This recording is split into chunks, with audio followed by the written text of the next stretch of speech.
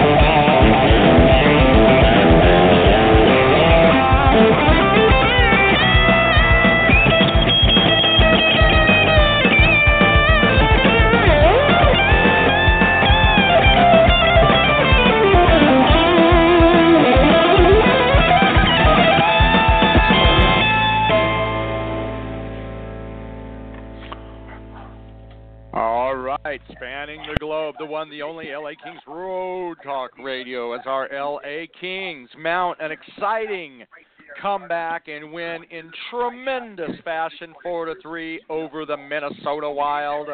This is your old friend Scott Cahill, a.k.a. the Hip Check, and lots to talk about. Kings start the game one in nail-biting fashion. Nothing comes easy for the Kings here, and tonight, no exception. And here to help me chat about it, we got from CaliSportsNews.com, Mr. Jeff Duarte. Hey, Jeff, how are you, buddy? Hip check. I jumped so hard and fast out of my seat when Carter scored the winning goal in overtime. It was as if the Kings had won the cup, because I was seriously feeling severe anxiety watching this game against Minnesota, as if it was a game 7. I mean, it was just an emotional roller coaster that I don't know what I did to my computer, but now I just had to reboot it. I lost all my information, so right now I'm completely in the dark except for what I have here on my phone. But you know what? We could say a lot of things about these LA Kings for this season, and, obviously there's a lot of progress from where they were last season. They are definitely resilient, but, man, it's true. You said it. They never have ever made it easy for Kings fans, and this game is a perfect example of that. I just wish that the Kings would be able to hold the lead so we don't have to go through these crazy emotions. And sure, it makes for a great dramatic finish. Hockey gods are the best scriptwriters in the world, but man, I seriously need an anxiety pill or something, because my heart's still pumping out of my chest. What a finish. Dude, I want you to patent that. That's the greatest quote ever. The hockey gods are the greatest scriptwriters in the world, because really truer words were never spoken. Hey, also joining us tonight, LA Kings superfan, Mr. Augie Loya. Hey, Augie, how you doing, buddy? Well, I got to tell you that you talk about a roller coaster of emotions. If you could have asked me that question over the past 15, 20 minutes, I would have given you about 5 different answers. So I'll stick with my current answer that I'm feeling damn fabulous. And Jeff Carter, you are one sexy damn beast. What? I mean, wow. And you know something else, too? You want to talk about a pass. If you guys get a chance, you have to look at the pass that Kempe made to Carter to set that up. I mean, and right in the slot, and Carter just buries it. And hey, you know what? I'm kind of at a loss for words here. And I am just thrilled that the Kings were able to squeeze 2 points out of this, because that could have been a really demoralizing loss. Yeah, you said it, Augie, because I was even thinking about this. You're right. They end up losing this game in that fashion, and really what was just a breakdown of a couple different players across the board. Now you got to go into Winnipeg on back-to-backs and it just has the making of a disaster. So the fact that they were able to pull this out, we're at the point really where this could be one of those season type saving games. It really could, and so much to talk about too. From Carter to Brown's resurgence to the Carter injury, to Trevor Lewis's injury. Me and Jeff were talking between the plays. Eric Stahl, 39 goals on the season. Who could have, who the hell would have predicted that? He's going to have his third highest season in like the last 13 years. You can't write this. So this game was crazy from, Parise scoring his 9th of the year. And guys, surely I'm not the only one. When we see Parise out there, do we have shades of 2012 of him in a New Jersey's Devils uniform? Yep. I just picture him grabbing the puck with his hand and throwing the puck in the net and thinking that would be a legit goal for the Devils in the Stanley Cup final. That's what I keep thinking of. And I'm like, sorry, Zach, you can't do that. You still can't do that, buddy. But what he did today, that was actually a really good goal. But, I just keep thinking of him cheating. You're not trying if you're not cheating, really. He wants to win the Stanley Cup. I can't blame the guy, but throwing the puck into the net back in 2012, come on, dude, that's not going to work. That's what I think of every time when I think of Zach Parise. Oh, and that goal for Team USA with seconds to go in the 2010 Olympics, taking it to overtime. So definitely a great player.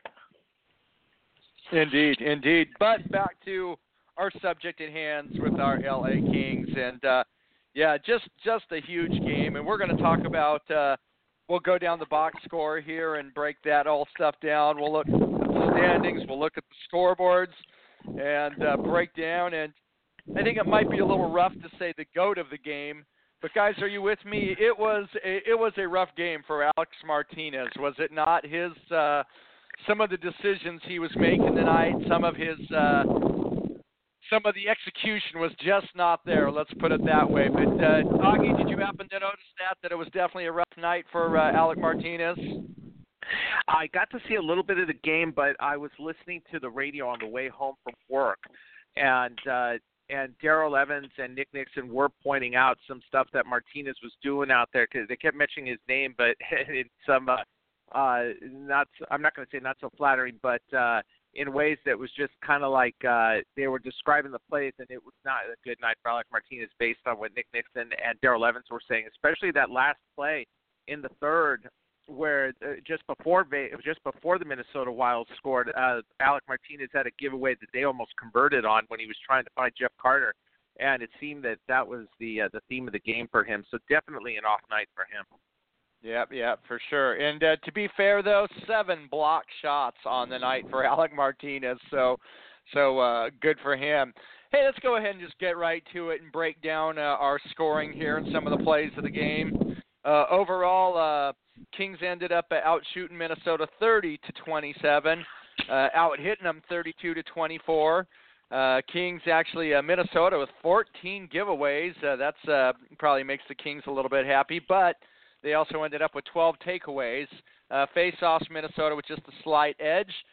Game opened up with Tanner Pearson, his 15th of the season, assisted by Dustin Brown and Drew Doughty. And I was actually listening to the radio on my way home from work, so I did not see this goal either. Jeff, what did you see on the Tanner Pearson goal? Actually, it was a really cool play that actually started with Drew Doughty. Doughty just rushed in towards the net with the puck, and he did a drop pass to Dustin Brown, who did a behind-the-back pass right to Pearson, who one-timed it right into the net. And it was really just like bam, bam, bam. It happened so quickly. So when I saw the replay, how, when they slowed it down and showed the replay, it was like really cool. So it was all like Doughty coming in on the rush and everyone, all the Minnesota defensemen focusing on him and just dropping that puck to Dustin Brown, who picked it up right away. And Wayne Gretzky did that backhand pass, knowing that Pearson was going to be there, and right away Pearson just one-timed it in. So it happened really fast. It was a really a pretty play that they did there, and a great way to start the game and get the first goal in the game. Absolutely, and Brown and Doughty on the assist there. Then in the second period, on the power play, Jeff Carter, assisted by Muzzin and Doughty. Did you notice, too, guys, one of the more frustrating aspects of it, not this goal particular, but Kings had a real hard time trying to get to the puck into the middle of the ice. On the power play, Wild did a really good job of keeping the Kings outside. It was very rare that they had any shots right there from the scoring area or for the middle of the ice. And I don't know if, once again, that was just the penalty kill strategy that the Wild was going for, but they did a wonderful job all game long. Kings never really were able to get anything in the middle. And Jeff Carter, this goal in particular, was really because there was a pretty big rebound, and the Kings at that time, they did get the puck in, and there was a scramble, ended up right on Carter's stick. But did you notice that as well, Jeff, that Minnesota really did on the power play? Kings had a hard time getting to the middle. Minnesota always has that, I guess, just being known for, like, they're very, very strong defensively. And by defensively, I mean, like, they have a very strong forecheck, a very strong back check, and they will control that neutral zone. I mean, it's not exactly like in the dead puck era where New Jersey, they were the kings of the neutral zone trap type thing. But Minnesota has something very similar, and then they will counter. As you can see, like, Minnesota isn't really known as a fast team, but when they need to turn on the jets, they can, and they can actually then be really quick. So they're very good on the counterattack. But, yeah, they're pretty known for just shutting down teams at that neutral zone. Sometimes they're not the best defensively once they're in their defensive zone, but they're not bad at all. But in that neutral zone, I mean, Bruce Boudreau really has got them focused on there, and they can just shut players from the opposing team down from entering their defensive zone and getting shots at the net. So the Kings really had to work. And I guess what ended up happening as the game went on, where the Kings, started, giving up goals, and next thing you know, Minnesota has the lead. So LA had to step up their game and really had to start crashing and banging in the neutral zone to create turnovers from Minnesota, because Minnesota was forming this wall in the neutral zone. So I'm glad that the Kings were able to kind of figure it out and start getting by them. But yeah, Minnesota does not make it easy on anybody in that zone. Yep. And Kings feeling pretty good until about 6 minutes later, aforementioned Zach Parise really capitalizes, waits out quick. Very, very nice goal. His 9th of the season. Nobody really cares who assists on it because it's not the Kings, it's the Wild. But then, as we mentioned, Eric Stahl, his 39th of the goal. That was kind of you kind of got a bad harbinger at that point. Just, under a minute left in the second, being wide open. Really great pass by Ryan Suter, set the whole thing up, but just that quick wrister snipes the corner, and once again, Eric Stahl, 39th goal of the season, and really he's as of right now, this is his 3rd highest goal output of his career. And you want to hear a crazy stat is that he actually has a chance of setting a career high in goals, and here's something you don't see too often. His career high in goals was his 2nd season. So his 2nd season as a pro, 2005-2006, he scored 45 goals. And I'd have to think that's got to be some type of record. Would you not think, guys, if he has a career high, if he scores 6 more goals in the rest of the season and ties a career high, I mean, that would be, like 12 seasons? Like 12 seasons between your career high goals. And I wonder, too, if there's even a record about, I don't know. I guess he's not that old. It just seems around like he's been around forever. Drafted in that wonderful class of 2003. For you, hang on, where's my sound here? This is worthy of the harp sound. But for you folks that, new to the game and want to pay attention to hockey and learn a little something. There we go. Remember it like it was yesterday. 2003. Hipcheck became a father for the first time that I know of. Anyway, so nice. Yep. Legendary class of 2003. Do yourself a favor. Look at it. It is a who's who of elite talent, and we could probably juggle people back and forth And why don't we go ahead and do it right now off the top of our head, guys, because we don't need, we're pros here. We don't need to go to the hockey database. But along with Eric Stahl, I don't even know who number one was that year. That's how good that draft was. But I remember. Oh, yeah. Dustin Brown. Yep. Dustin Brown was taken sir. in the 2003 draft. And then go ahead. Let's just rotate, guys, until we can run out of names. All right. Corey Perry, I don't know. Corey Perry was in that draft. Yep. Perry Two was guys indeed. by the name, some guy by the name of Jeff Carter was also in that draft, and as well as someone by the name of Mike Richards was also in that draft. Yeah. Oh, Ryan Kessler. Also in that draft. Kessler was in that draft. Yep. As was Ryan as well. Yep. Yeah. Number one was Marc-Andre Fleury. He was number correct, one that year. That was a big thing. Because that was a big thing about a goalie going number one. I totally remember that about that draft. But also the aforementioned Zach Parise was in that draft. Oh, there correct, you go. Yeah. There you go. Yeah, he absolutely was. And then also, too, Shea Weber. Was not Shea Weber in that draft as well? And I believe he was even like a second-round pick.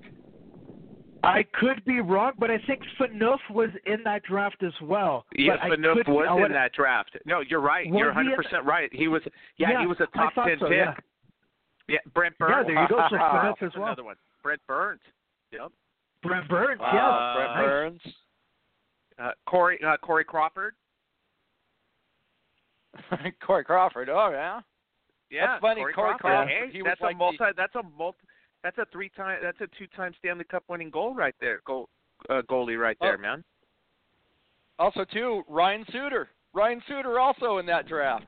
Yep. Oh, so yeah, a lot of players from today's game on there. Yeah. Oh, I just had his name. Oh, I just had his name. Sorry, guys. I messed someone up. David Backus. Oh, Brent Seabrook, Chicago. That's another one. Yep.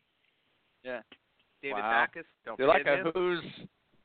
It's like a who's who that first round. I mean, Jesus, the amount of talent in that draft. Also, too, now I'm cheating. I pulled it up just to. Well, wait. I'm Hold on one now, second. Go ahead. Hold on. Wait. Here we go. Biz Nasty himself, Paul Bissonnette, was in that draft. Twitter All-Star right there. How about three-time Stanley Cup champion and World Junior Gold medalist for Canada, Colin Fraser, 2003 draft. And I did just look that up. I didn't know that one. I just looked it up. He was on there too. Some other ones, guys, and look, check this out.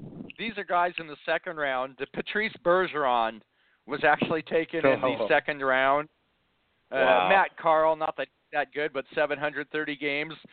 Shea Weber was actually taken after Matt Carl. You guys already mentioned Corey Crawford. Who else we got? Yeah, David Backus. Anybody that went down there a little bit? You guys remember O'Sullivan? Yeah, of course. Yeah, that was his draft too. Must follow on his Twitter page, and once again, definitely a story. Kyle Quincy in the fourth round. All right, I remember Quinn. Hey, you know who was an eighth round? You know who was an eighth round pick that year? Dustin Byfuglien. Who's that? Byfuglien. Was he really? He was. Yeah, the Los Angeles Kings took Mike Sullivan one pick ahead of Dustin Byfuglien. The coach of Pittsburgh? Mike Sullivan picked one pick. Yes. LA picked the coach of Pittsburgh and Tom Glavine again? Oh, anyway. Tom Glavine. That's right. All over again. Yeah, Dustin Byfuglien, he's had one heck of a career. He's won the Stanley Cup, so wow, he was really late. So you really never know with the draft. It really is a crapshoot, you know?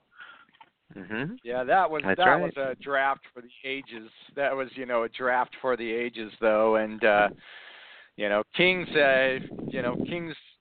There was even rumors Kings were trying to get a second-round draft pick, but more draft picks and move up and whatnot. But I do digress. Although we can say that, right, the Kings took Brian Boyle and Jeff Tambellini, and then Corey Perry was taken with the very next pick. So there you go.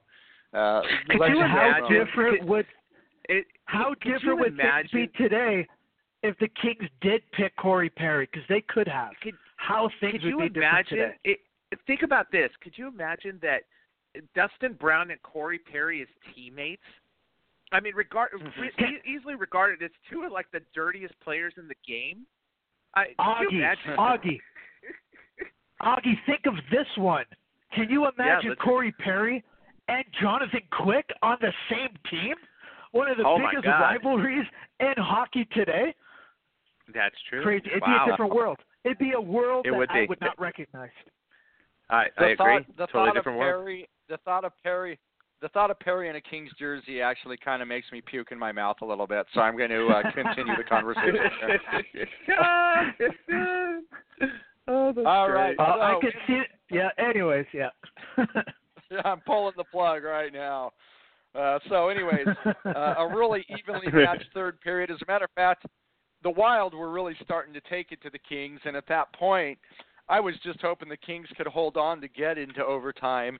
And you knew that Stevens had nothing left in the bag because all of a sudden Andy Andrioff was getting a regular shift there in the third period, and actually was on the ice when Joel Eriksson Ek scored the fourth. And once again, that was just a comedy of errors really across the board when we see the replay of that and you go look at the highlights. But Kings did not give up. The net pulled. Dustin Brown redirects a Drew Doughty shot. Kings tie it up. Brown's 22nd of the year. And, along with Stahl, the story of Brown. And you know what, guys, here's the other thing that we ought to talk about right now, because this is an LA Kings-centric show, and we don't care about any other teams or whatnot. But I've never seen Brown get as many deflected goals as this year. I mean, even in his earlier, when he was the young running over everybody and just being the pure power forward, he was really just bull charging to the net and getting a lot of rebounds. I don't ever recall him having the luck with redirecting pucks as he has this season. Like literally before this season, I wouldn't, it's just something I never really associated with Dustin Brown, redirecting pucks. But this year, he is a god. And let me go ahead and I'll throw that to you, Augie. Reaction. My reaction is that was something that I saw him working on in the preseason practices. And even out there now, they still go out there and run drills in front where they practice on the redirects. And, the Kings make a very conscious effort to do that, and they utilize their defensemen out there. That's the other reason why Doughty, I think Drew Doughty tonight set a career high for assists in a season, because of the fact that they're having him fire more pucks at the net. And, that's one of the main differences this year with Pierre Turgeon and John Stevens there, is the fact that they've pretty much activated Drew Doughty and the other point men. I mean, even Dion Phaneuf. I mean, that guy's got a howitzer of a shot from the blue line, and Muzzin, of course, as well. And they just wait for Brown or Pearson. Pearson's another one who camps out in front. But Dustin Brown has been uncanny this year. I mean, where things are bouncing right for him and going in, as opposed to the last few years where, the guy was hitting post after post or just going wide or really just playing out of his comfort zone. But it started at the beginning of the season where he had a couple go in and started to believe in the system and really put himself there at risk. And even at the game against New Jersey, he took a couple shots from Doughty right center mass. And that hurts. I don't care how much equipment you have on, that hurts, especially coming from a guy like Doughty. And still, he has no hesitation. He still goes, camps out in front, and is making a living in the office there. Yep. And real quick before I throw it to you, Jeff, confirming Augie. Augie's absolutely right. With 3 assists tonight, Doughty has set a career high in assists, and Doughty is actually 5 points away from having a career high in points. So he's well on his way with 8 or so games left in the season. But go ahead, Jeff. Yeah, we're talking about this uncanny resurgence of Brown. All of a sudden, his ability to redirect pucks, just amazing to watch. So this is actually not new with Dustin Brown, and I'll tell you why. Because if you guys remember way back in the 2012 playoffs, and right, how can we forget? Remember when the Kings brought on Bernie Nichols to be an assistant coach? And Nichols was kind of like what Turgeon is doing now, just without the official, name tag of, offensive coordinator type thing. But one thing Dustin Brown was doing, because Brown started struggling in the conference final against the Phoenix Coyotes, where Brown was red hot in the first 2 rounds of the playoffs, he started disappearing a bit when it comes with at least goals and points. One thing was him and Bernie Nichols were working a lot on him getting into the crease, screening the goalie, and working at deflecting the puck into the net. And if you guys recall, Dustin Brown did deflect a couple of goals in the final by doing that because he was working with Nichols. It came really into play 2 years later when Nichols was no longer involved with the team in the 2014 Stanley Cup Final against the New York Rangers, Game 2, double overtime. Dustin Brown did one of the most amazing tip-ins in front of the net that I ever saw, because it was a slap shot from the point, and Brown followed the puck in the air and perfectly put his blade of a stick where the puck's going to go and moved his body and directed it towards the net. So it has been something that Brown has been working on.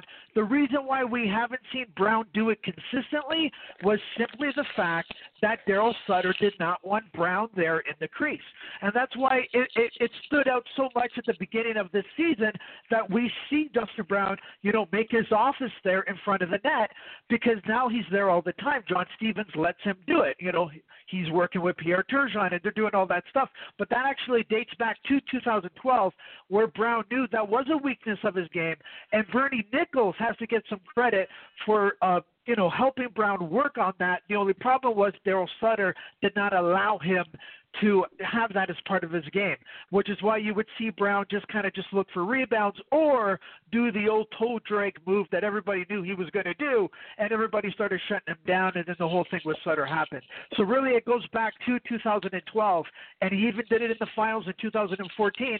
This year, now that he has free reign to park himself in the crease, now we're seeing it, and he really has become a puck-deflecting master. So, yeah, good on Brownie. What a year he's having. What a game he had. Oh, yeah. Absolutely. Absolutely. It's a thing of beauty to watch for sure as well. And then an amazing 3-on-3 overtime. Teams just trading blows. I hate to use the two prize fighters cliche, but it really was. I mean, it was the most exciting 3-on-3 you're probably going to ever see, and each team really had chances, to end it. But ultimately, say what you will about Adrian Kempe. He hasn't scored in now 20 games, but me and you, Jeff, we talked about it.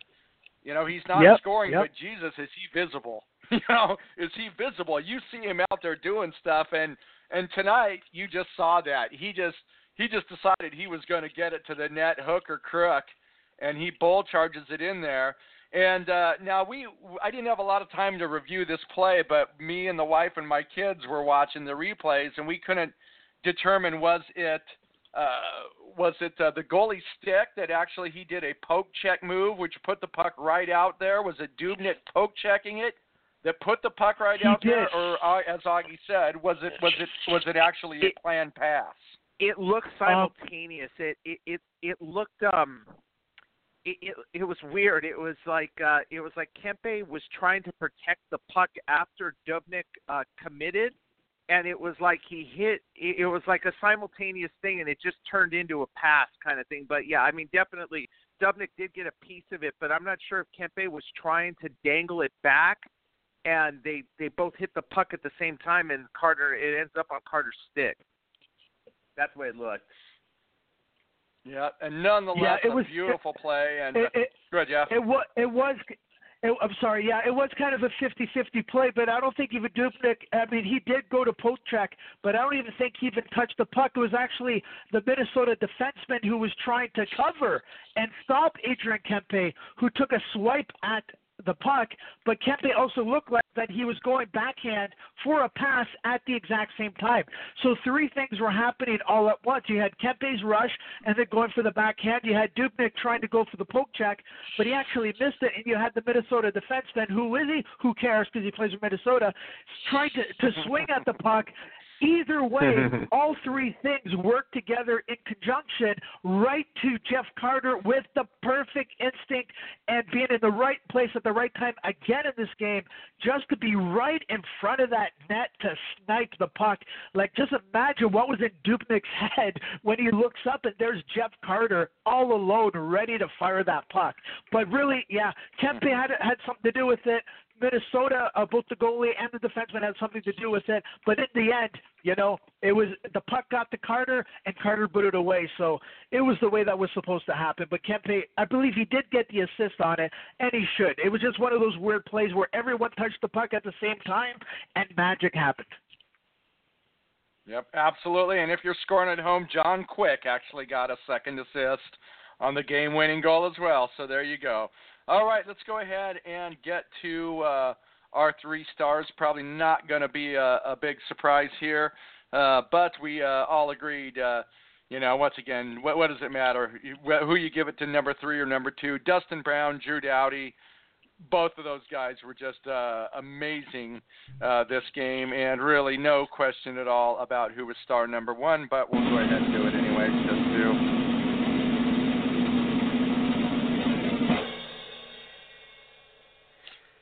Mr. Carter. Who else could it be but Jeff Carter? So congratulations, Jeff Carter. You are a man amongst men.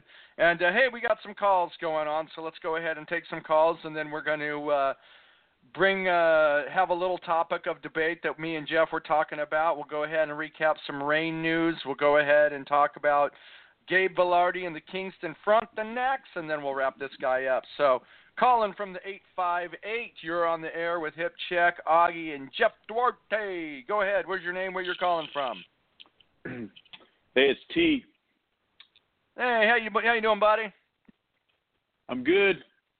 So I'll keep it short. I was on delay because I was working, and I got home, and anyway, I called my brother. I said, "Don't tell me what's going on, but this is a man's game, and I don't care if they lose they could lose all 82 games. If they played like this, I'd be happy." and anyway, it was that was a great game. That was a great hockey game. Yeah. No matter which team you're rooting for, that was a great hockey game. Indeed. It was a fun game to watch, and T, does it make up for the New Jersey game on Saturday? I'm not sure about that, but because I think there was a whole lot of green beer drinking and whiskey drinking going on the night before that, because Quick looked like, he looked like it. He wasn't even an AHL quality goalie. He looked horrible. Yeah. Anyway, but didn't look real good. Didn't look real good on the third goal tonight either. But at the end of the day, Quick style, as long as we get the 2 points, he's happy, and he says it on every interview. He doesn't really care what happens if they get the 2 points. It's on to the next game. Yeah. So, all right, T. Thanks for calling, brother. You have a great night. That was a great hockey game. No matter what you say, that was a great hockey game. No matter who won or lost, I was happy with it. Yeah. So anyway. Yeah. All right, buddy. Entertaining for sure. We're going to be on next Kings first game in 4 nights on this road trip. So call back for tomorrow. All right, buddy. Yep. I'll certainly be listening. Good night, man. Yep. All right. Good night. All right. Appreciate it, brother. Later. All right. And before we get to our topic of debate here, that we are going to talk a little bit of critique of Rob Blake, if you will. Let's go ahead and bring on Jerry. Hey, Jerry, how are you, buddy? I'm doing okay. The Kings should not do that to their older fans like that. That's hard on me. Yeah, I didn't find that game fun. That game was not fun. How about you, Jared? Did you find that fun? I didn't think it was fun. No, the third period was driving me nuts, man. It was just, it just seemed like, no matter what they tried, they couldn't really get anything going. And then, when they gave up the third goal to Minnesota, and I was looking at Quick's face when he was on the bench, and he's kind of shaking his head, and, after they pulled him, and you could tell he was pissed at himself over it. But, miraculously it all worked out, but that's, it's a cardiac king, man. I mean, they do this to us all the time. Yeah. We had the emotional lift of getting the first two goals, and and then it's taken away, and then that third period was just chewing up the ice. It was until the very end there where both teams scored. So it was a real roller coaster of a game to watch. Indeed. And boy, it's not over yet. Kings got tough task ahead of them tomorrow in Winnipeg, and it's yikes. Like that's the thing that makes me feel good about this was that if the Kings end up losing this game in that fashion on that catastrophe of a sequence of events there, once again then you're really hating life and thinking that this might be the end. But rallying for that type of win. Now you got to go into Winnipeg tomorrow. But after that, you have real important games because Colorado, Edmonton, Calgary really are the next three in line. And when you look at that, Colorado and Calgary both in the wild card hunt. You got to have those points there. You got to. Colorado, they're huge games. They really are. And so let me ask you this, guys. Tomorrow, do you start Quick? Is it an important game where on a back-to-back you go ahead and roll the dice and put Quick on the back of two nights, or you wave the white flag and hope the backup goalie can get the job done in Soupy Campbell? I roll with Campbell. Yeah, because based on tonight's 2 points, I roll with Campbell. Yeah, I'd say I'd go with Darcy Kemper. Oh, wait.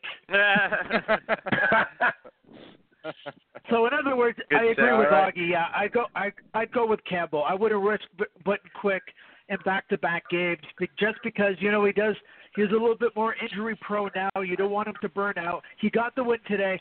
I didn't think he was as bad as T was saying. He did make some bad decisions today, and some of those goals he was caught way out of the net. Right, so he was really too aggressive, and he got burned by it. But he still made some huge saves at the end of the third period to keep him in it. But I would definitely put Jack Campbell in, and I just hope Jack Campbell is going to be strong mentally doing this because every game, as we know, is so important. Every point is so important. If the Kings lost a game today, like you mentioned, hipcheck, it really would be doom and gloom because after a 3-0 loss to New Jersey, and then you see the Ducks beat Jersey after that, I mean, that messes with you. Yeah. The Kings should be winning those games. And then how can we forget it wasn't that long ago, another matinee game where the Kings had a 3-1 lead against the Chicago Blackhawks well into the third period and not only lost that game but lost it in regulation and didn't even get a point to go into overtime. So there's something about this team. This team is resilient. They're back to being resilient again, which they weren't for the last couple of years. So this team does battle, and they can make comebacks. And we've seen some late crazy goals from the beginning of the season. Tyler Toffoli's winner with a point something to go against Boston to, what we saw today with Brown scoring. But one thing this team does not have, they don't have that park and ride mentality anymore where they can grind out a 1-goal or 2-goal lead like they used to just 5 or 6 years ago when they were at their championship heights. But, yeah, the way Quick was today making some bad decisions, I say let's go with Campbell, and I hope that Campbell continues to be strong and confident because the pressure is now on because the Kings need to get into the playoffs, and we can't have Jack Campbell play like Ben Bishop did last year, a superior goaltender in theory and on paper, who really did not play well with the Kings, and the Kings, fell flat and didn't make the playoffs. But, yeah, I'd go with Campbell too. All right, hey, here's another question for you guys then. We actually have one more back-to-back at the end of the month, home against Arizona, and then the next night in Anaheim against the Ducks. So, knowing there's one more back-to-back and knowing that Ducks game, once again, for the divisional seeding is going to be huge. So, in that regard, do you play Campbell against Arizona and put Quick in against Anaheim? How do you guys do the goalie matchup for our last back-to-back? Go ahead, Jeff, and then I'll give mine on it. Yeah, to be honest with you, if it's against the Ducks, I'm going to go with the number one guy. I'm going to go with Jonathan Quick. And I know sometimes Anaheim gets in his head. Okay, I'm sorry, I'll take that back. I know sometimes Corey Perry, who could have been his teammate because of that 2003 draft, gets in it. They have this crazy rivalry. But I've also, we've also seen Quick shine against the Ducks, because sometimes when Quick is pissed off is when Quick is at his best. So I would go, because that is such an important game, because Anaheim and the Kings are just battling back and forth for that third spot in the Pacific Division. I'm going to go with my number one.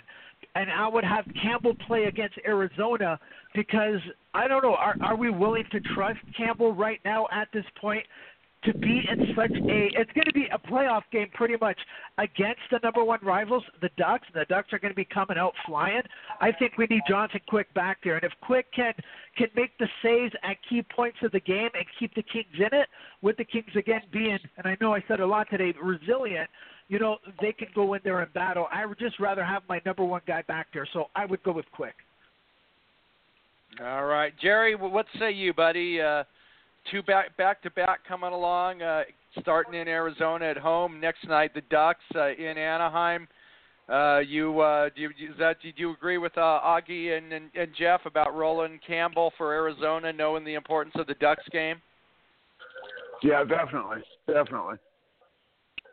And that close to the end there, I would definitely put Campbell in against Phoenix or Arizona, and Quick with the Ducks. Okay, there you go. By the way, a quick scoreboard for you. Flames versus Coyotes tied 1-1 right now, just about the end of the second period. Once again, as far as the Kings are concerned, we really need Arizona to win this one. It will give the Kings a 6-point buffer over Calgary with a game in hand. So really got to hope Arizona could pull this out. The more we can make it a three-dog race between the Sharks, the Kings, and the Ducks, and get Calgary, Calgary out of the picture entirely. Really, at that point, this rest of the season, it would fare the Kings very well. Once again, for Dallas and St. Louis to go on a losing streak. If those two teams start losing, because Dallas technically is the team now that the Kings are fighting for in the wild card standings. So when we're watching the scoreboard, those are the teams we really got to root against. Dallas, St. Louis, Calgary. If by the grace of God they lose all the rest of their games, the Kings enter the playoffs by default. So there we go. And Colorado. Right, don't forget about Colorado as well. Yeah, Colorado too. Yeah. They're playing Colorado. Great. Yeah. Yep. Kings have two games against them too. So once again, another two huge. big games. So, all right, hey Augie, here's something me and Jeff were talking about, and we'll throw it to you too. I think it's clearly apparent that Reeder actually sucks. I don't know. Looking back, I can kind of understand. You figure Kemper's not going to re-sign, blah blah blah. But I would have much rather them got a draft pick than gotten Reeder. And me and Jeff talked about it. Literally, I don't see Reeder doing anything that Johnny Brodzinski couldn't do. Really. And so this, in my opinion, and Jeff can maybe back me up, I really, once again, if you want to get something for Kemper, knowing he's not going to come back, he should have at least got like a fourth-round draft pick or a draft pick. I would rather had a fourth-round draft pick than Toby Reeder, because quite frankly, I just don't see what this guy brings to the table other than going off sides a lot and not being able to handle the puck at high speed. Well, I got to say that, okay, here's the thing. Obviously, the alternative is the odd man out in the Toby Reeder swap was Brzezinski, okay? But Brzezinski's had his ample chances to snag and solidify a spot there like Iafallo. Like Iafallo solidified his spot on the roster, where Brzezinski didn't do that. So at the time that the trade was made, you're getting a guy in Toby Reeder from Arizona who had 8 goals at the time and I think 10 assists and brought in elements of speed. And the big thing is he didn't take dumb penalties. I mean, the guy, I think he's only got like 6. I know he's got under 10 penalty minutes the entire season. So correct. When you're looking at what you could have gotten for him, and the other thing too was there weren't that many teams in the market for a goalie. I mean, look at last year when Ben Bishop was on the market and seemingly nobody wanted him. There just was no market there. So the goalie market was very tough, and I really thought to myself that the Kings would hopefully do something with Chicago. But who does Chicago have to send over to us? And Toby Reeder, for the most part, I mean, he's a rental. I think he's just got the rest of this season left on his contract, and you had to get something for Kemper. And I understand getting a draft pick would have been good, but then how does that improve the team? I mean, it's a gamble, and Rob Blake was seeking to improve the team and trying to get a guy who the last couple of years, I mean, he scored like 16. He set a career high in 2017 with 16 goals. So he was trying to add some scoring and a guy who brings speed there to put with Lewis and Kempe and or Carter, because those are guys who could keep up with him. And really it falls on Johnny Brzezinski not grabbing that spot and making it his to where Rob Blake had to look for an upgrade. And I like Johnny Brzezinski. I'm a fan of his. He's a young kid, so he's got time to develop. But it's a gamble, and that's what all these things are. But the good thing in it, though, the Kings didn't give up any prospects or draft picks like they have in the past in order to get Tobias Reeder. They give up a guy that they were not going to be able to re-sign because they tried to. They tried to re-sign him. They tried to get something worked out with him. But the bottom line is Kemper wanted to be a starting goalie, and I don't blame him because he's good enough to be a starter. So it's a matter of you got something for him. And unfortunately, it hasn't paid off in spades yet, but you never know with these things. I mean, he might be one of those guys that if the Kings get into the playoffs, all of a sudden the offense clicks with him, and he starts to produce. I mean, we'll see. But for the most part, he's been very underwhelming right now. Yep. Interesting stat, too. Two come to mind. In the last Ontario Reign game, Johnny Brzezinski actually had 8 shots on goal in the game. And that's my thing, Augie. I think you all make super valid points there, but I just can't help but think that Brzezinski was largely given fourth-line minutes. Andriy Brzezinski and Amadio, were playing together. And I just can't help but think given a similar role playing with Kopitar and Brown, maybe if something could have happened there, but alas, we're just speculating. Other interesting stat, Toby Reeder has never played in a postseason game by virtue of him being on Arizona. So there you go. This might be that would be great. Wouldn't it be great to have wouldn't it be great to have Toby Reeder be the the playoff hero that comes out of nowhere to who was Chris Kontos, right? Would that not be a great story to have Toby Reeder be the Chris Kontos? Is Toby Reeder the next Chris Kontos? Oh, wow. That's big skates to fill, hipcheck, because Kontos was absolutely amazing in that series against the defending Stanley Cup champs, Edmonton Oilers, with Gretzky now on the Kings. Kontos was just lights out. So let's not put too much pressure on this poor kid since he's never even played a playoff game. But I just wanted to mention one thing here that I did kind of get why Blake got him. It was to add, as Augie mentioned, it was to add speed. to the bottom 6 to be playing with guys like Kempe and Trevor Lewis, etc. Right now, he's been very underwhelming. I agree with everything that Augie was saying there. The other thing is this guy in just 2 or 3 seasons ago was getting 30 somewhat points on a real crappy Arizona Coyotes team on their bottom lines. So if the Kings can add 30 points to a bottom 6 player, wouldn't that be huge? That already makes them, better than Cal Clifford or Andreoff or other guys in theory. But one thing I will disagree is about Johnny Brodzinski not earning a spot on the line, because one thing that I've noticed, and I think I mentioned this on the last show, I've noticed with Coach John Stevens that really kind of irritates me, is that sometimes he'll have a line, and it's the best line that the Kings have. It's just great chemistry. They're working hard. They could be scoring or they're playing great, and he'll just switch them up for no reason. And that's one thing that he did around the time of this trade. The Kings' best line was that fourth line. It was Andreoff with Amadio and Brodzinski, and they had great energy, and they were making it very difficult for the opposing team because they were back-checking very well, created energy, and actually getting some goals.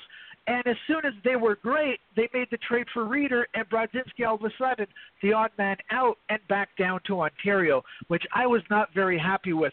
So it looked like he was finally finding his place on the roster, but they gave it up very quickly.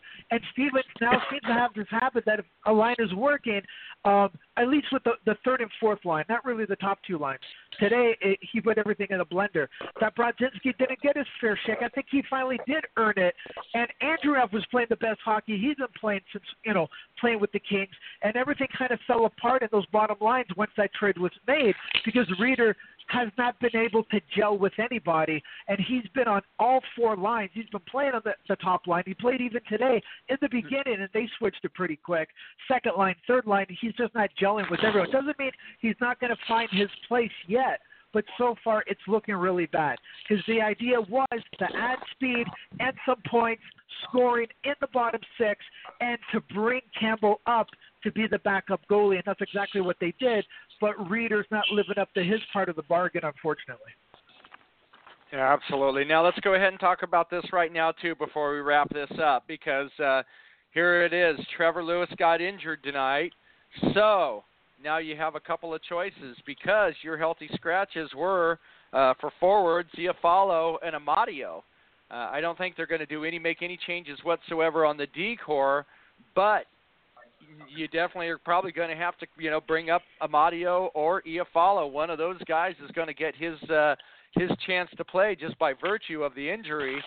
And, if that injury's serious, guys, what do you think? We're just thinking Brodzinski might get recalled, right? If Lewis goes back to L.A. with 3 games left on the trip, you might see Michael Mersch or Brodzinski recalled for the end of the road trip. So keep your eye on that. But based on what happened tonight, guys, once again, do you roll with Reeder again and once again give him enough chances to do it and maybe bring up Amadio to maybe take some face-offs? Or do you think Iafallo now has earned his keep where he gets back in the lineup? I mean, who do you bring up with Lewis out? Assuming Lewis does not play tomorrow, who do you call, what do you do as far as your forwards? And we'll go and start with you, Augie. I make a decision based on the matchup, and given how Winnipeg is a sizable team, I'd rather see Amadio out there because I think he matches up well. The other guy that I'd consider in that is also Mersch too, because he's definitely earned a look in some regard, and I think he's a good matchup versus Winnipeg. And really, what it comes down to in that regard is you're going to make. I hope the Kings make the decision based on the opponent that they face and what the lines would be when you match up against those teams there on the third and fourth line. Yeah, and correct me if I'm wrong too, and I'll double check on this while Jeff gives his 2 cents. But did not Amadio actually score against Winnipeg when that last game of the road trip last month? I'll go ahead and I'll check that out. But Jeff, go ahead. Your thoughts, buddy. Yeah, you know what? I would be happy happy with either Mersch or Brodzinski coming back up.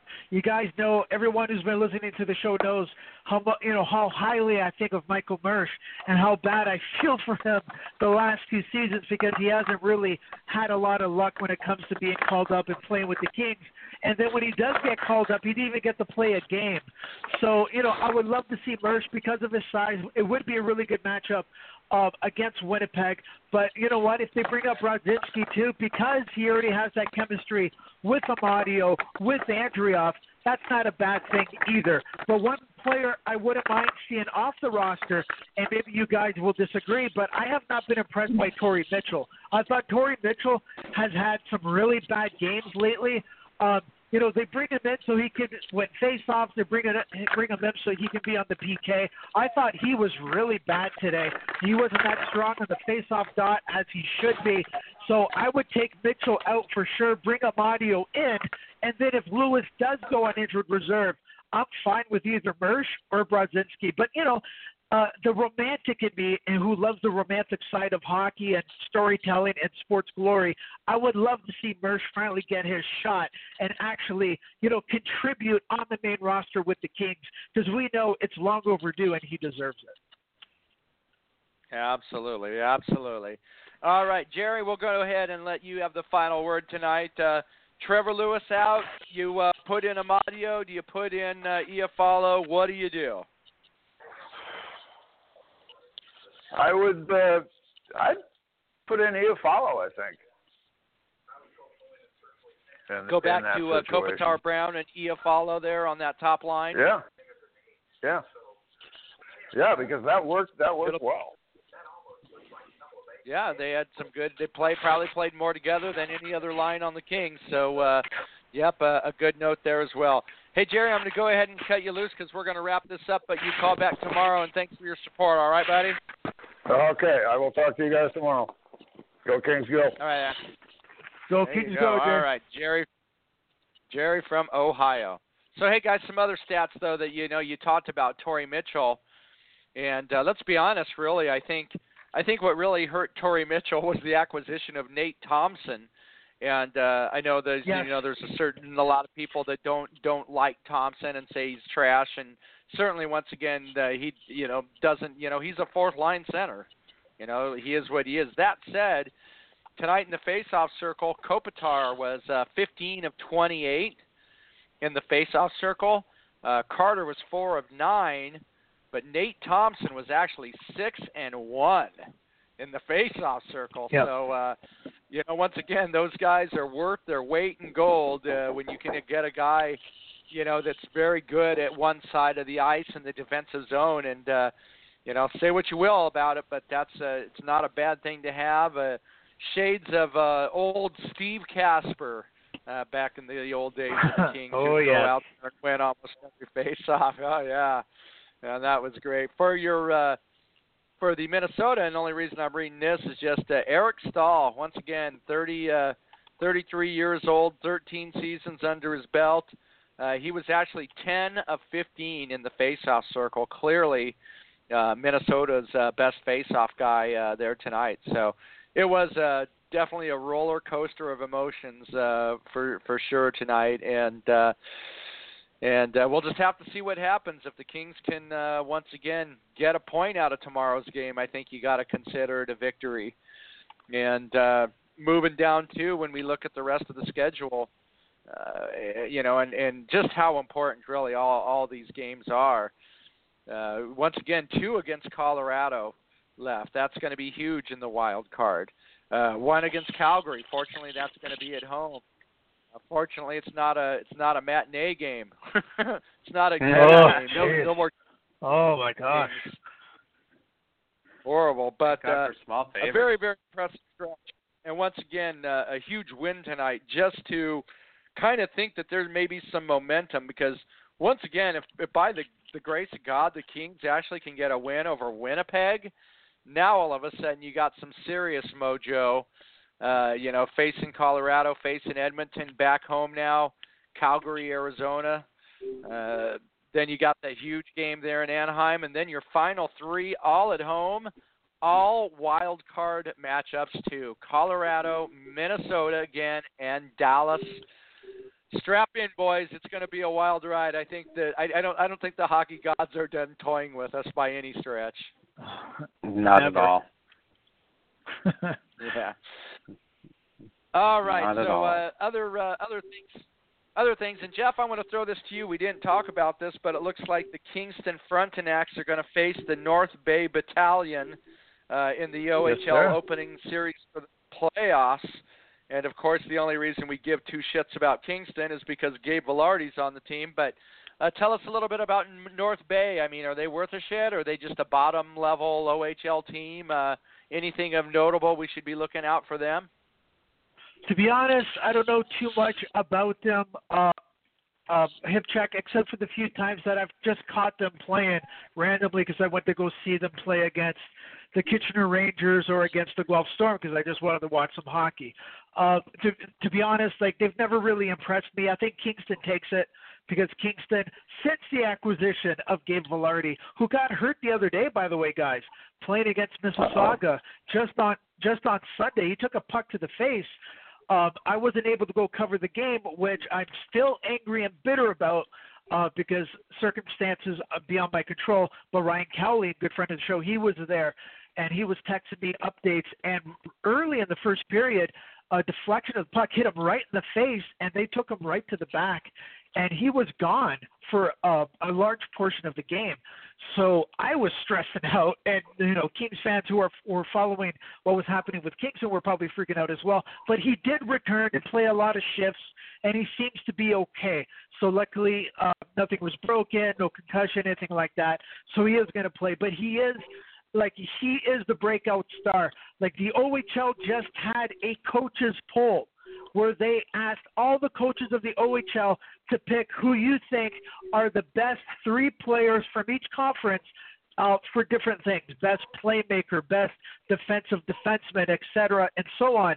And Gabe Vilardi, who has missed half of the season because of the injury he suffered last season in the Memorial Cup final playing for Windsor, missed half of the season, has come back this second season and has been on a complete tear, as we've talked about many times on this show, just unbelievable. 58 points in 32 games, making Kingston such an absolute threat that he was voted number one in the Eastern Conference as the best playmaker, as well as number one in the Eastern Conference as the best stick handler.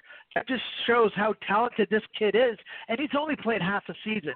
So I'm going Kingston all the way because Kingston, they have a structure, they have the star in Vilardi, they can play defense. I think North Bay has no chance. Okay, there you go. And there was a couple other Kings, didn't Dolan Anderson get a couple of awards in there as well, Jeff? No, because he plays in the Western Hockey League. But the Kings did get Jacob Moverari, of course, Swedish defenseman of the Mississauga Steelheads. We all know we saw him play at the World Juniors with Sweden, and he got a silver medal. He has been battling with an injury, so he's just missed 20 games. But he has improved so much in his play. Like, he's now a leader on the team. He has an A on his chest. And even though he's missed 20 games, he was second voted in the East as the best defensive defenseman in the league. And this is a kid who has been criticized heavily that he just can't skate. He has a high hockey IQ. He can power skate forward, but lateral skating, backward skating, he really has to work on it, which he has.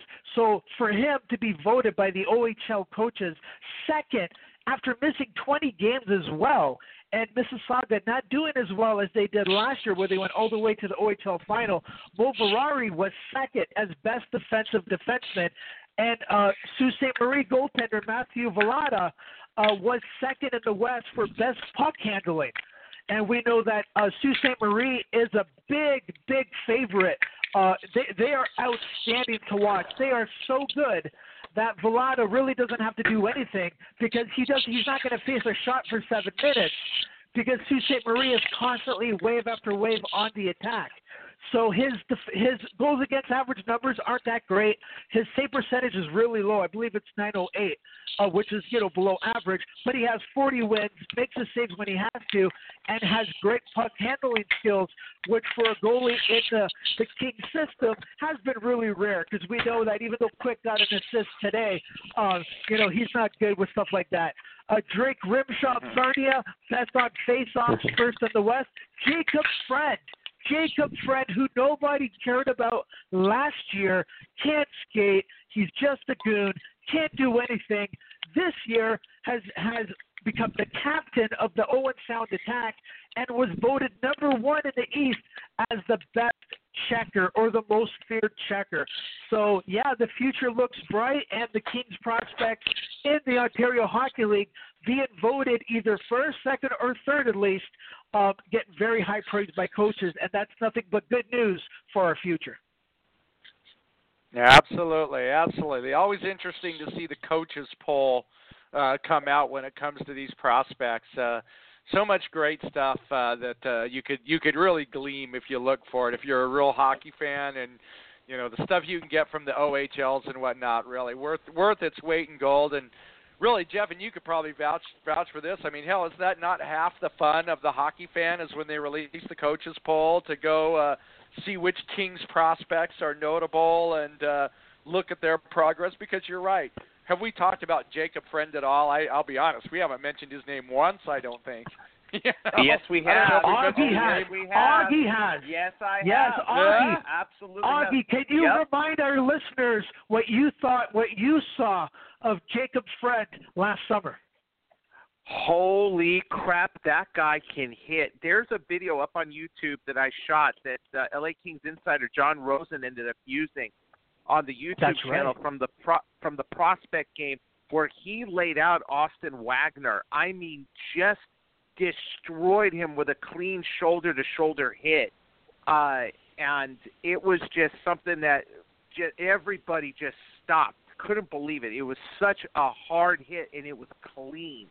And he's just a guy that he plays very aggressive, and he definitely has a mean streak in him. But the thing about his mean streak, though, is that he keeps it under control. And when him and Wagner got into a problem at center ice, they tangled a little bit, and they broke it up themselves. But he remembered, and he went out there and just laid that kid out with a clean shoulder-to-shoulder hit. So if you ever get a chance, go check out on YouTube and check out Jacob Friend at LA Kings Prospect Camp. He's big, he's strong, and he can lay people out. I mean, he's the kind of guy you want out there if you want a physical presence, and we'll see what he turns into, because he's still young, and he's going to grow into that body of his. So he's one of those guys that just we'll see what happens with him. I mean, is he going to make it to an NHL roster? One never knows, but I wouldn't be surprised, because the kid can go. Same thing with Anderson Dolan. Anderson Dolan has the best engine out there. That guy's cardio is off the charts. So when you see his effort out there, and hopefully he improves his skating, he's going to be somebody to definitely watch, because he's the kind of guy that if he's out there 3-on-3 or in the penalty kill, he's going to tire out the other team, because the guy has an engine that won't quit. Yeah, can I just jump in there, Augie? Can I just jump in there about Anderson Dolan? Yeah, I agree with Augie 100%. I mean, now we're talking about the Western Hockey League, where Anderson Dolan is playing. He plays for the Spokane Chiefs. I mean, he's got 40 goals, 51 assists, 91 points, and 70 games this year. He's rocking it. He's rocking and rolling. And he is such a young kid. I mean, he's 18, but he still has, he still has a lot to develop. But he's already, like, razzling and dazzling over there in the Western Hockey League. And the Spokane Chiefs are, I mean, they're playing as well as they do, because this kid is, he's their number one point getter. He leads the team with 91 points, and he's the one keeping those guys. into the games. And I just want to give just a quick little shout-out to Cahill Clegg, another Kings prospect that's played over in the West, was playing for the Brandon Wheat Kings, got traded to a very powerful Moose Jaw Warriors. And I love teams that have names like Moose Jaw, like Moose Jaw, Saskatchewan, or whatever. Like that's, to me, that's junior hockey. You know, I don't think of the Kitchener Rangers or the Kings. I think of the Moose Jaw or you know, teams like that, like the Kamloops Blazers. I just love those names. But he got traded to the Moose Jaw Warriors, who have 50 wins already this season, and he has 24 points in 26 games since he joined the Warriors and just solidified their defense. He's also, Cahill Clegg, also playing outstanding and making the Moose Jaw Warriors probably the favorites to come out of the West as well. So we got our boys in the Ontario Hockey League rocking and rolling, coaches giving them praise, and we got Anderson Dolan and we got Cahill Clegg also rocking and rolling in the Western Hockey League and turning heads as well. So that's great to see. And the best case scenario is that we do not want to see Jacob Friend's team actually having to take on the Kingston Frontenacs because there's nothing that would be worse than Jacob Friend to level Gabe Vilardi, Don't go there, Hip. Oh, that would be horrible. Yeah. That would be horrible. Oh, man. Isn't that like Craig Johnson taking out Josef Stumpel in practice, and then Stumpel missed half the season because of the injury, and they're on the same team that was in practice? I mean, it's just, that's just horrible. Let's hope, knock on wood, hopefully that's not in the script by the hockey guys. Collective knock on wood for sure. No doubt. All right, well, we're going to go ahead and wrap it up now. Hey, Augie, you have a great night, dude. Always enjoyed chatting with you and your knowledge of hockey and your pregame Twitter stuff you share with the Kings playing soccer and just the stuff that you pick up by hanging there at Toyota Sports Center, dude. Really, it's invaluable, man. Appreciate it so much, brother. Thank you, guys. Okay, so hey, you know what? From what I understand, this might be our if the Kings don't get into the playoffs, this is going to be like our last road trip. So. I mean, I can't believe how quick the regular season has gone. But hopefully, this isn't the last road trip, and this isn't the last rodeo for us this season because we really want the boys to get in there and do some damage in the Stanley Cup playoffs. So, unfortunately, I'm not sure if I'm going to be available tomorrow. It all depends on work overtime. But if not, I think when are we back on here? Thursday, right? Yes, correct. Yeah, so then I'll be back on Thursday. So we'll go from there. But hey, Hip and Jeff, thank you so much, man. I mean, I really love doing the show with you guys, and it's been so much fun. I mean, this is one of those highlights for me. Those things that I really do appreciate about being a Kings fan. Oh, yeah, thank you, Augie. You're the man. Same to you. Yeah, you're talking to guys that could drop a Steve Casper reference, and everybody knows who he is. You don't get that glassy-eyed, doggish look where you turn your head to the person you're talking to who has no absolute clue who Steve Casper was. Or Chris Casper Contos. with a K. Yep. Or don't forget the legendary Warren Reichel. Don't forget him. Yes. Yep. Yeah. Yes, yep. absolutely. 2000. I know Winter won't. 1993 playoff run led all rookies in scoring with 6 goals and 7 assists. There you go. Well, look at that. And then won the Cup with Colorado, right? Yeah. And a classic moment too earlier in the season where there was a little balls up brawl with the Kings versus the Sharks. And Reichel just absolutely pummels Jeff Odgers. Go see if you can find the YouTube video. Worth the watch for sure. Mm-hmm. All right, Augie, all right, have guys. a great night. All right, buddy. You too. Take care, guys.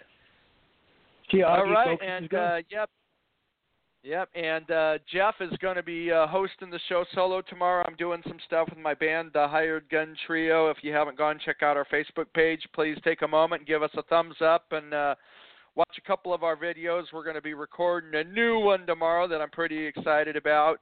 And so Jeff will be taking on the show solo with a a couple of guest stars that are going to be coming out of the woodwork. Were you able to get Gretzky to come on and help you co-host, Jeff? Unfortunately, I was only able to get a hold of the assistant of Gretzky's assistant's assistant, and they told me he was in a meeting and wasn't available to take my call. So unfortunately, I had to go to my second choice. It's my good friend Mark Warner, host of the Vegas Hockey Podcast, friend of LA Kings Road Talk Radio. So Mark will be doing the show with me tomorrow. So I guess that will do as well.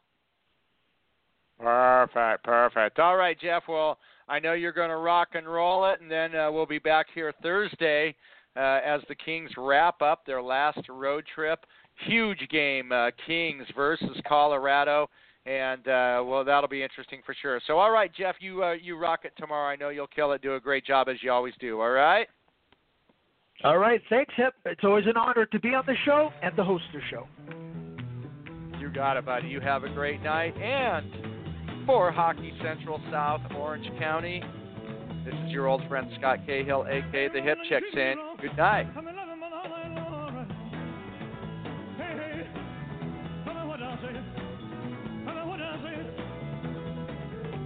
See me in misery. Come on, baby, find me all right. Hey, tell me what I say. Tell me what I say. Tell me what I say. Tell me what I say. Tell me what I say. Tell me what I say. Tell me what I say. Tell me what I say.